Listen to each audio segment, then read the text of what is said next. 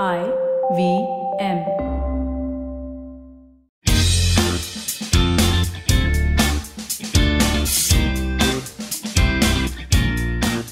No more blue?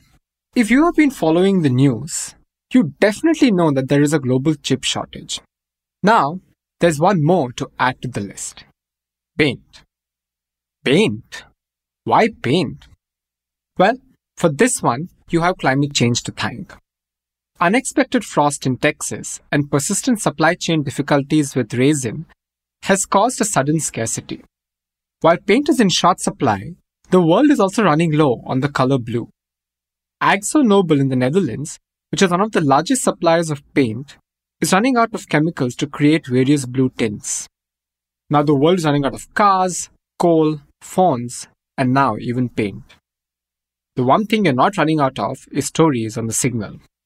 For the next few minutes, you're going to know a little bit more than you did yesterday from the world of technology, business, policy, finance, and anything else that gives you goosebumps. I'm Rajneel, and here is the main story for 22nd October 2021.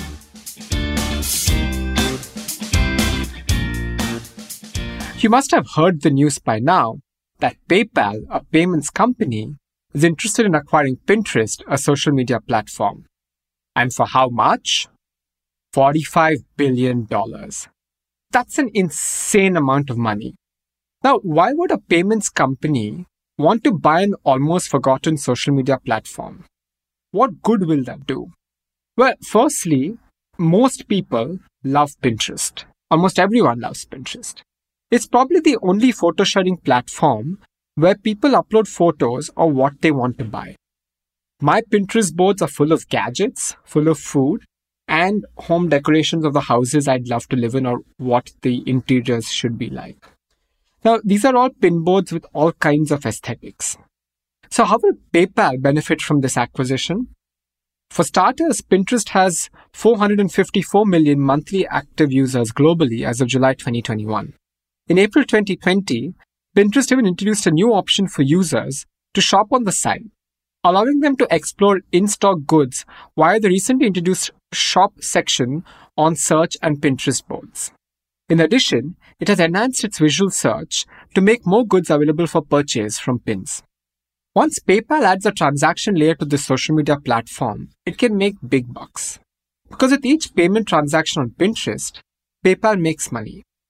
Basically, this could result in PayPal becoming the biggest payments company in the world. This also means Pinterest, which people may have lost interest in, will come back to the platform, and there can be a quick growth in active users again. A win-win situation for both.